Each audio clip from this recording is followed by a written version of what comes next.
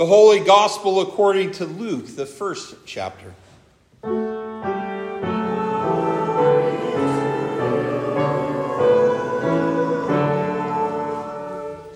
Luke writes, "In the 6th month, the angel Gabriel was sent from God to the city of Galilee, named Nazareth, to a virgin betrothed to a man whose name was Joseph, of the house of David. And the virgin's name was Mary. And he came to her and said, 'Greetings, O favored one, the Lord is with you.' But she was greatly troubled at this saying, and tried to discern what sort of greeting this might be.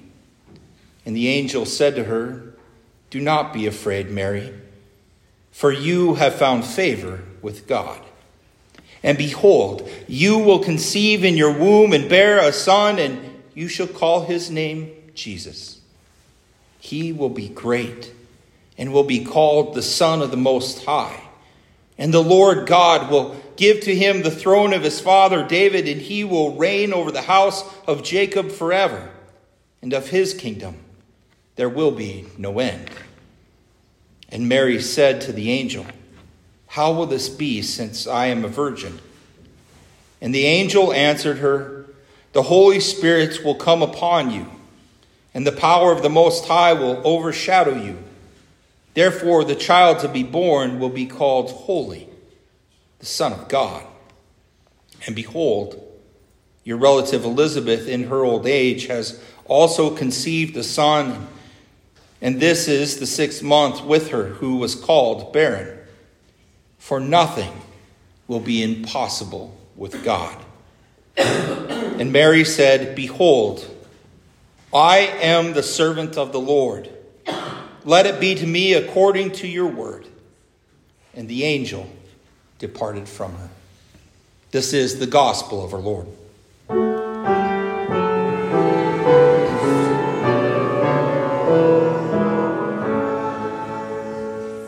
Please be seated.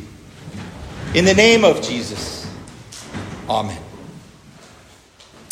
Well, a week to go before Christmas. Have you made all your necessary preparations? And I wonder if we were to answer that question, how are things going for you this Christmas season?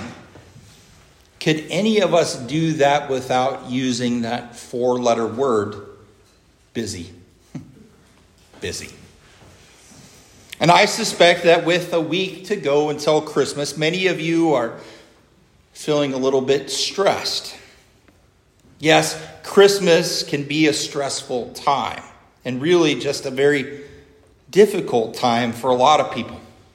All that needs to be done, well, can seem, yes, stressful and overwhelming.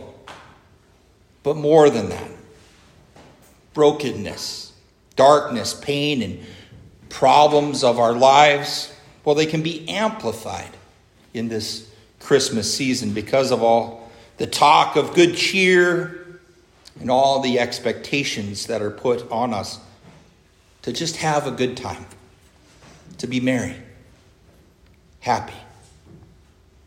At this time, there are people for whom this lead up for Christmas is difficult, but perhaps not as overwhelming as some of the other things that are going on in their lives, things that they are dealing with. Relationship problems, health problems, maybe feelings of unworthiness, not being appreciated. It all can be overwhelming. Worry and anxiety about different issues, busying of the heart. Feelings of guilt and shame, the seeming absence of our God, and a disconnection from him. All of this can be overwhelming. And wherever we are at, well, maybe we should pause and take a moment and spare a thought for Mary. Let's think about Mary and her lead up to Christmas. Now, after the angel Gabriel appeared to her, she found herself in what should have been an overwhelming situation for her. She found herself with some serious relationship problems, not only with Joseph, but we could only assume that with her family as well. Could she have been afraid, lost, maybe confused? What worries might she have had? How overwhelming might things have seemed for Mary? And it's amazing that by all accounts, Mary didn't fear. That message from the angel was delivered, and Mary, she just accepted it. She humbly accepted the word of God, and the word became flesh in her womb. It seems Mary's heart was still, and she was at peace. The message did what it was meant for. Now, you all know that I'm not much of an angel. But today, I do have a message for you as well. And it's partly that same message that Mary accepted. And it's my prayer that you accept it as well, that you take it to heart, and that the word will grow in you and help you as you face whatever may be overwhelming in your lives. This message for you is this: the Lord is with you. Do not be afraid. Nothing is impossible with God. This message, it steals our hearts and it gives us peace. And when we accept this message and grasp the reality that the Almighty God is with us, there is nothing that we need to fear. And nothing is impossible with him. Yes, it may be overwhelming, but overwhelming in a very good way.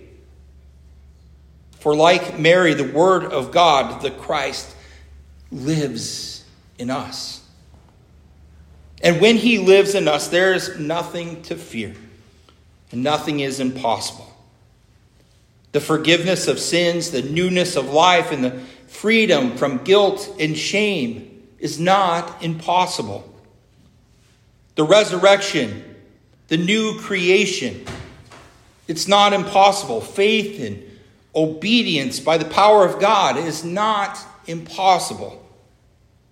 A heart that is still, not busy, but at peace, is not impossible. And what also is not impossible is God working out all of those things that do seem overwhelming. He works blessings out of the cross, and he can work out blessing out of every lesser evil as well. Mary, she asked Gabriel a question when he had given her the news that the Savior would grow and live in her. She asks, how will this be? We too might ask that very same question. How will this be?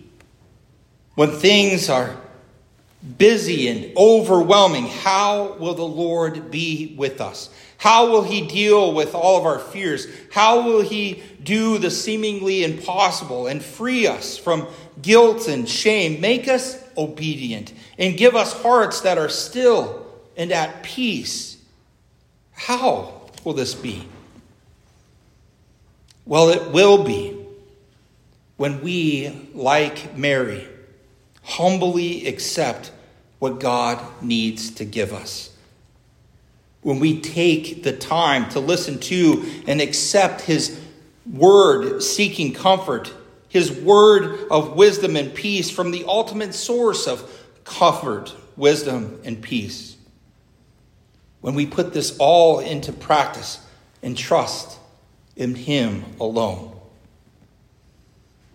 Now, there are 4 passages that I want to share with all of you today that are, well, they're worth meditating and praying on when things do seem overwhelming and busy for us.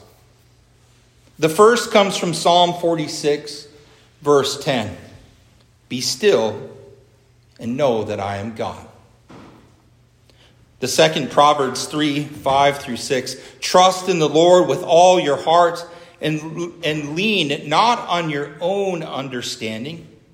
In all your ways, acknowledge him, and he will make your paths straight.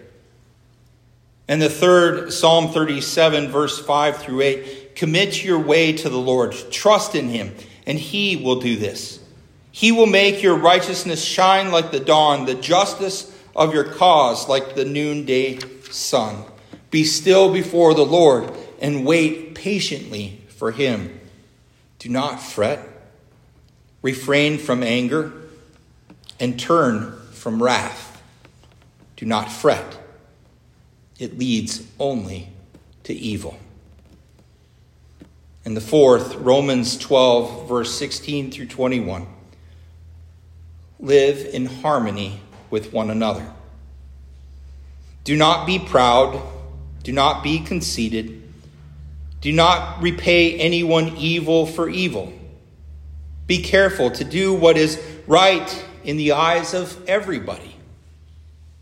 If it is possible, as far as it depends on you, live at peace with everyone. Friends, we can fear and, we can worry. We can deal with what happens in the way that, we think is best, relying on ourselves. And we can attempt to face this world and rely on what is our strength alone.